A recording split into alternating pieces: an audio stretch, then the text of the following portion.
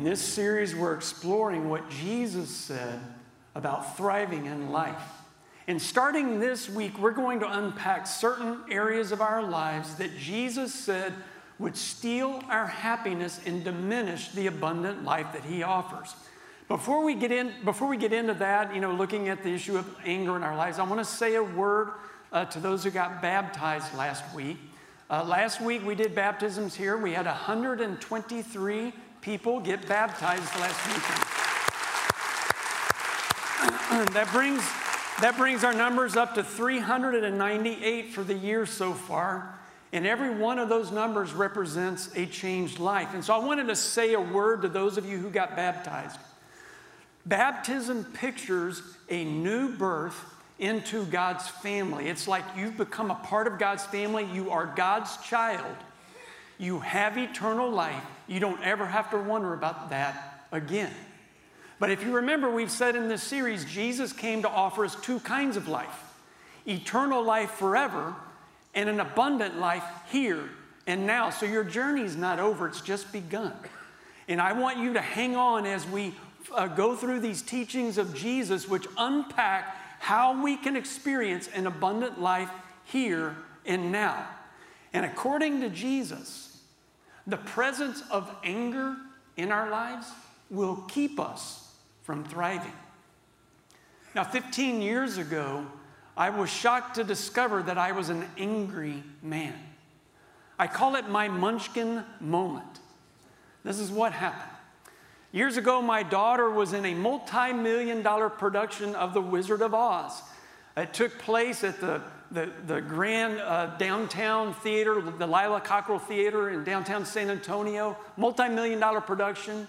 And as a part of participating in this lavish play, parents had to take turns watching the 50-plus Munchkins because, they would have a scene early in the show and then they would wait around for 3 hours until the curtain call.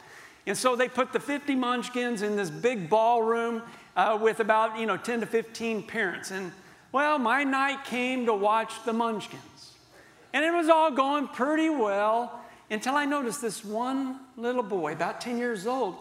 He was running around with this plastic cattail thing, hitting kids with it. And so I said, hey, stop that. And he just ran off and ignored me like I wasn't even there. Now, I'm not real fast, but I can catch me a 10-year-old Munchkin. And so I ran up to that little boy, and I did my angry coach voice, I said, hey, stop hitting kids with that cattail. And he looked at me straight in the eyes and he said, no. And he took off running. And something inside me tripped. And I ran after that kid. Only this time when I caught him, I grabbed his arm, I jerked him around. I pulled that cattail out of his hand and I started to scream at him. I said, you stand right there, don't you move, don't say nothing, don't look at me like that. And I just lit into him for literally 20 to 30 seconds. And as I was screaming at this boy, his lips started to quiver. Then he started to cry. And he shrank to the ground underneath the weight of my words. And when I finished screaming at him, he looked up at me and he said, you're evil. And I knew in my heart that he was right. The darkness that I saw in my heart that day scared me. I walked out of the ballroom in a daze. I started imagining the headlines on the Express News. Local pastor makes Munchkin cry. That night became a watershed moment for me because I finally admitted I was an angry man. And maybe you've had one of those kind of Munchkin moments too. Have you done anything about it? Are you an angry person? What would your spouse say? What would your kids say? What would your coworkers say? What would your friends say? To help you gauge your anger level, we're going to do a little self-evaluation exercise, okay? And so this has been adapted from the Anger Workbook by Drs. Les Carter and Frank Minirth.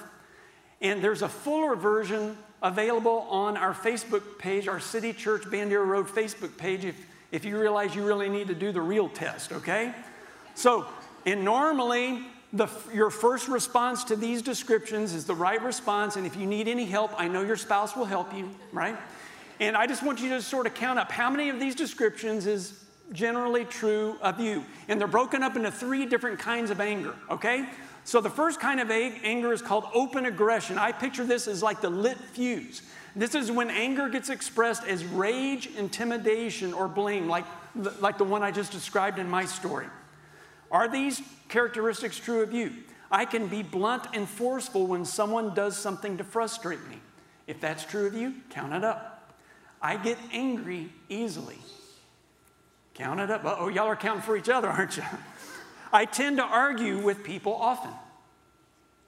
During verbal disagreements, I tend to repeat myself, or become increasingly louder. I have a reputation for being strong-willed. Second kind of anger is called passive aggression. I picture this like the little acid spurts. That's when anger gets expressed in subtle, quieter ways. When I am frustrated, I use the silent treatment to show my displeasure. When someone talks to me about my problems, I stare straight ahead, deliberately obstinate. I am prone to sulk and pout. I complain about people behind their backs, but don't get honest with them face to face, right? Sometimes I become involved in behind-the-scenes gossip. Come on now. Then there's a third kind of anger called suppressed anger. I picture this like the boiling lava beneath the surface. This is when anger gets denied and pressed down. This is the one that I struggled with. Even when I feel very irritated, I portray myself publicly as having it all together. If a family member or a friend upsets me, I can let days, weeks, and even years pass without even mentioning it. I have a tendency to be depressed and moody. Resentful thinking is common for me, though most wouldn't suspect it. And then the last one, I don't tend to initiate conversations about sensitive or difficult topics. Okay, count them up. If you have 5 or more of these descriptors, you likely struggle with anger. And if you have 10 or more, somebody should probably sedate you tonight. Yeah, baby. I recognized my anger when a little boy called me evil. Maybe you've just now recognized that you're angry too. Anger steals our happiness, and it keeps us from thriving in life. So Jesus taught his followers how to diffuse anger in our lives. This is Matthew chapter 5, verse 21. Jesus is speaking, and he said, "You have heard that it was said to the people long ago, 'You shall not murder.' And anyone who murders will be subject to judgment. But I tell you that anyone who is angry with a brother or sister will be subject to judgment. Again, anyone who says to his brother or sister, 'Raka,' is answerable to the court. Anyone who says, 'You fool,' will be in danger of the fire of hell." So what's Jesus saying here? Notice, Jesus is comparing anger with murder. And Jesus is pointing out that a person could technically keep the law by not murdering someone, but you could still have murder in your heart by holding on to anger against someone. So how do you know if you have anger in your heart? Did you notice what Jesus said? He pointed to words like raka and fool, which in their day was like cuss words. So if you ever find yourself cursing under your breath or even cursing out loud, you might have anger in your heart, because you know what Jesus said? Out of the overflow of the heart, the mouth will speak. The mouth reveals what's in the heart. Or do you find yourself speaking sarcastically about other people, whether in private or maybe even to their face? Or do you ever find yourself, with certain hand gestures when you're driving? Come on now. That may reveal anger in your heart. And an angry heart, I want you to get this, steals your happiness. So just what is anger? Dr. Les Carter defines it in this way. He said, anger is the energy we experience when we feel compelled to preserve personal worth essential needs or basic convictions. Another Christian psychologist explained anger in this way. He said, anger is a God-given emotion. I mean, Jesus had anger and expressed it. But while anger is God-given, lingering anger is not. Lingering anger reflects an unresolved tension in a person's heart. So God created you to feel anger at times, but He did not create you to hold on to lingering anger. Lingering anger, it poisons your soul, it stresses your body, and it steals your happiness. And I realized that night in my Munchkin moment that anger was keeping me from thriving in life. But at first, I didn't know why I was so angry, you know. I started talking to a few close friends about it, and I said, I don't know what I'm so angry about.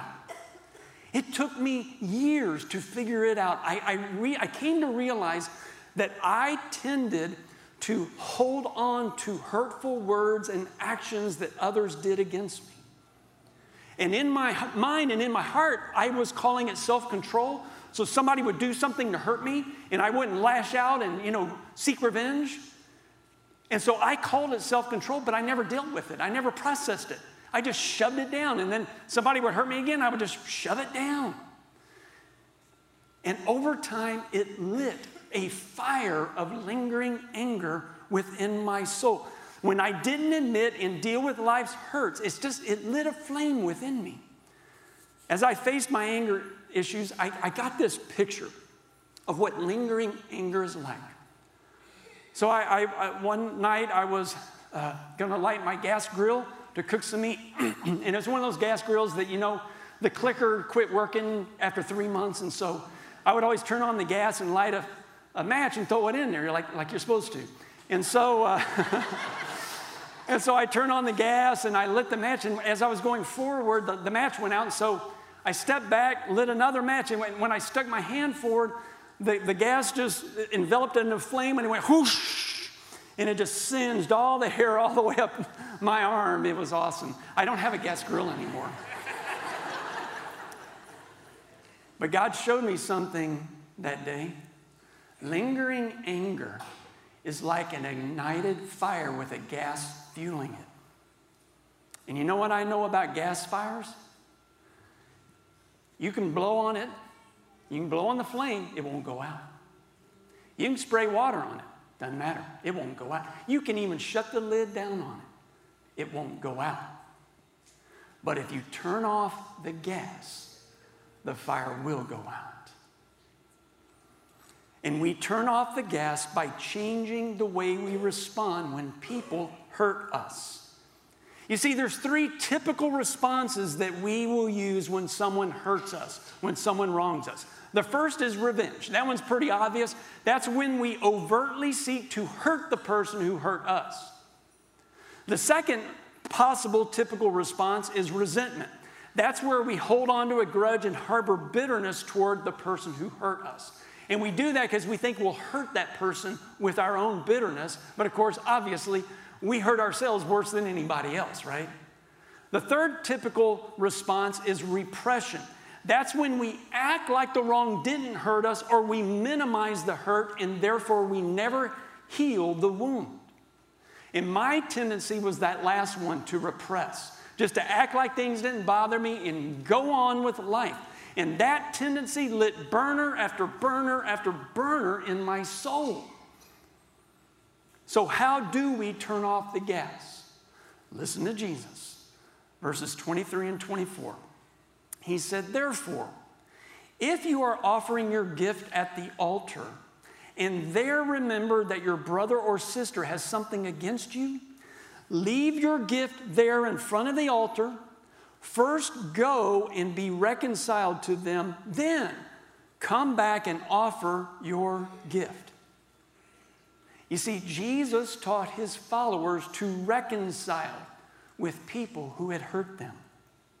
Too many times we try to deal with anger by trying to get ourselves not to be angry, right?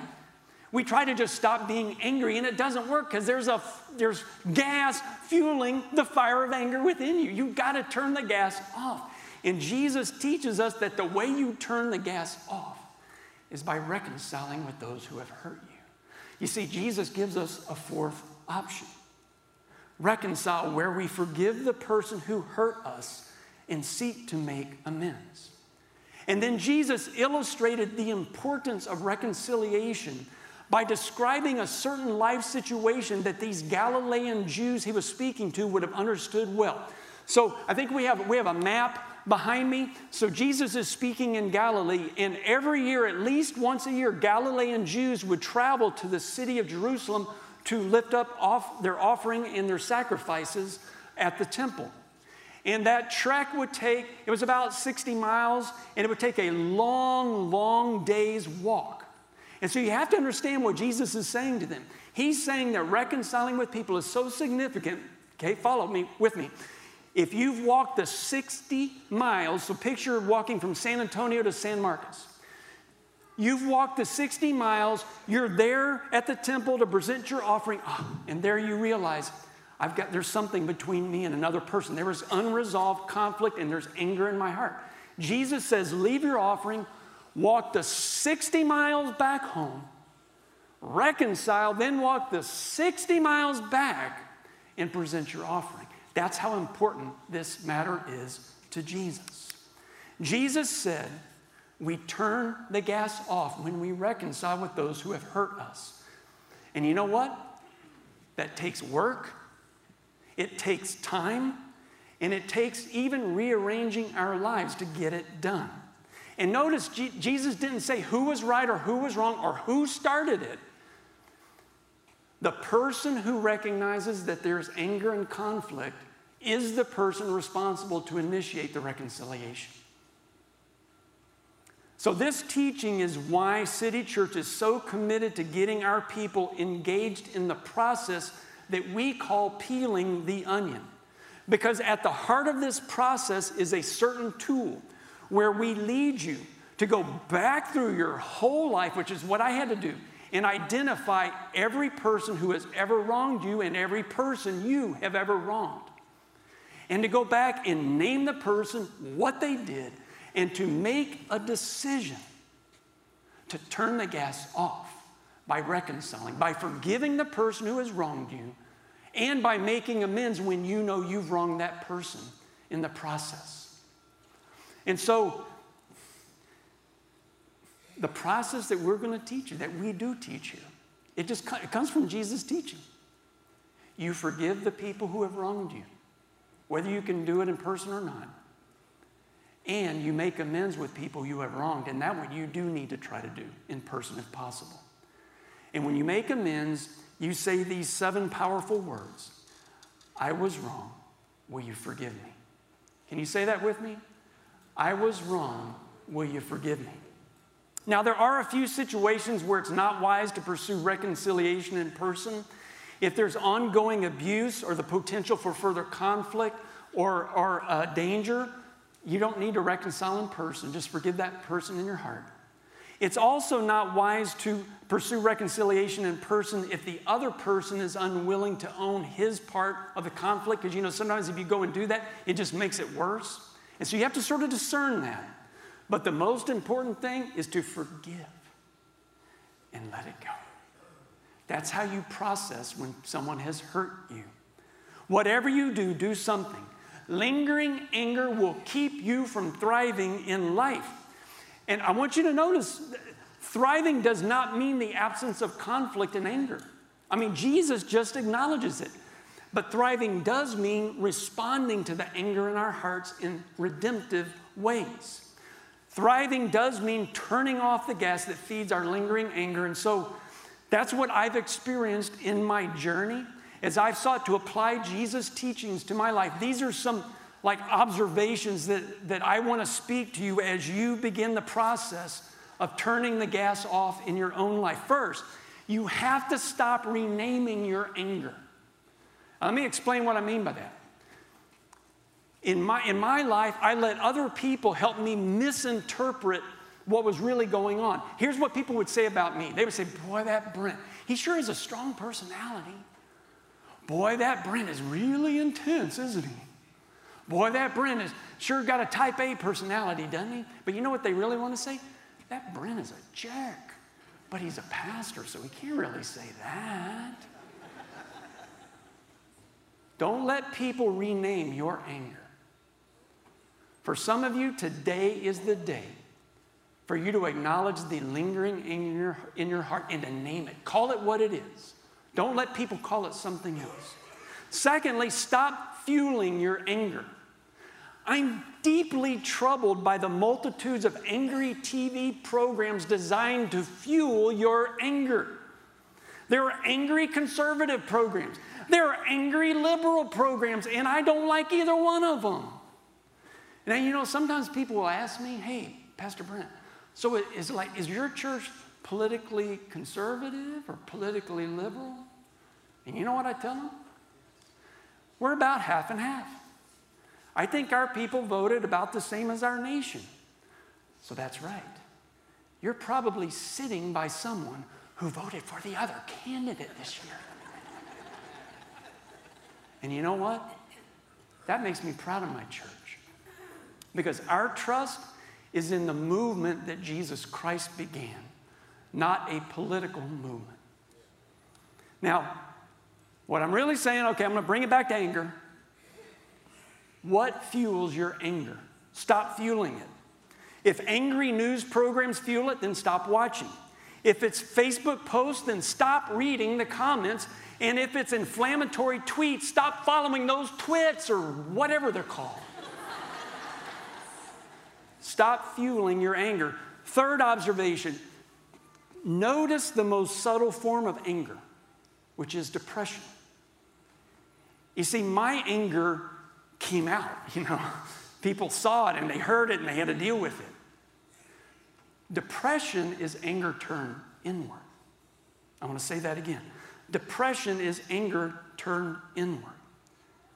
You see, if you think, well, I'm feeling depressed because I'm feeling sad, and so if I could just feel happy, then I wouldn't feel sad. How many of you know you can't deal with depression by trying to fake yourself into feeling happy? That's not how you work. If you want to deal with the flames of inner anger that is fueling your depression, you got to turn the gas off. And this is good news. The same process that Jesus said could diffuse anger can also release you from the burden of depression. I promise you. If you will adhere to these teachings of Jesus, we can do something about that cloud that you've been walking under for so many years. Last thing I want to say is diffusing anger is a process, not an event. And this is important because I don't like to wait around. When I realized I was angry, I said, okay, I want to change today. I want to get it together. And it didn't work. And that's because diffusing anger is a process, not an event. It took me over 3 years before I got at all of the core issues and the hurts and the sources of pain in my life. And so it's going to take you a while. So I want to say, be patient. Give yourself some grace, okay? As long as you're heading in the right direction, celebrate that. Celebrate the little steps along the way. Keep at it until you get at all of the core issues. And we, as a church, are here to help you process your anger. So we have a couple of very practical ways to help you process what's going on in your heart. First of all, starting this Thursday at 7 o'clock, over there in the Kids City building, we're going to start an anger group to help people process and deal with their anger. And so if you want more information about that, you can stop by the Center Pavilion at the end of the service. If that's not really your kind of thing, then I have a book I want to recommend for you. It's written by my good friend, Miriam Callahan, who was a pastor here at City Church for over 17 years. She wrote the H2O workbook to help people face their toxic emotions and hurts like my anger. And it's a workbook, not just a book. So it's designed for you to go through with a few trusted friends. And so if you're serious about dealing with your anger issues and you can't make the Thursday night group, get this book. We have it available in the bookstore. Miriam's going to be here to sign the books if you want her to sign them, and she'll answer questions if you have any questions about it. But whatever you do, do something. Folks, and here's what I do want you to get. It's why I shared my story with you. City Church is a safe place for you to get honest about your issues. And you can't get healed if you don't get honest. Be honest. It's okay. You're welcome here. With all of your junk, you're welcome here. And we'll do everything we can to help you thrive in life. And folks, I'm telling you, I know what I'm talking about. After that little munchkin called me evil, I prayed, I fasted, I pleaded with God to change me, and I started going through the process I described to you, went through it, for a while, and I thought I was changing. I thought I was, but to be honest, I wasn't sure because I didn't know I was angry before. You get to where you're not sure you can trust your own judgment. Well, during this time, my daughter was in an acting class. And my wife told me that Anna was having trouble in the class. Her instructor said that she acted everything really well except for anger. He said that whenever she tried to act angry, she would start giggling and laugh. She couldn't act angry. It's like anger wasn't even in her. And so my wife started demonstrating for Anna what an angry person looks like and the way their face is and how their voice gets and how they get real demonstrative. So when Barbara finished depicting and acting out anger, Anna said this to her. Oh, you mean like Daddy used to be? Like Daddy used to be. Life change is possible. If you turn off the gas, the fire will go out. Let's pray together. Lord Jesus, of all people, Lord, I'm so grateful that you came to this earth and you confronted the anger you saw in people. Not because you didn't love them, but because you loved them. And through that teaching, Lord, you've taught us now how to resolve anger in our hearts that's just keeping us from thriving. And so, Lord, my prayer is for those of us who recognize that we have lingering anger in our hearts. My prayer is that you would help us as we get intentional about processing our anger, reconciling with those who have wronged us, forgiving those who have hurt us. God, give us the courage to do that. That is an expression of faith, to forgive someone who has hurt us, even if they've not asked for it. But Lord, it's for our good. And so my prayer for you is that you would have the faith to begin even tonight, forgiving people who have wronged you. And let the healing begin with us. In Jesus' name I pray. Amen. Amen.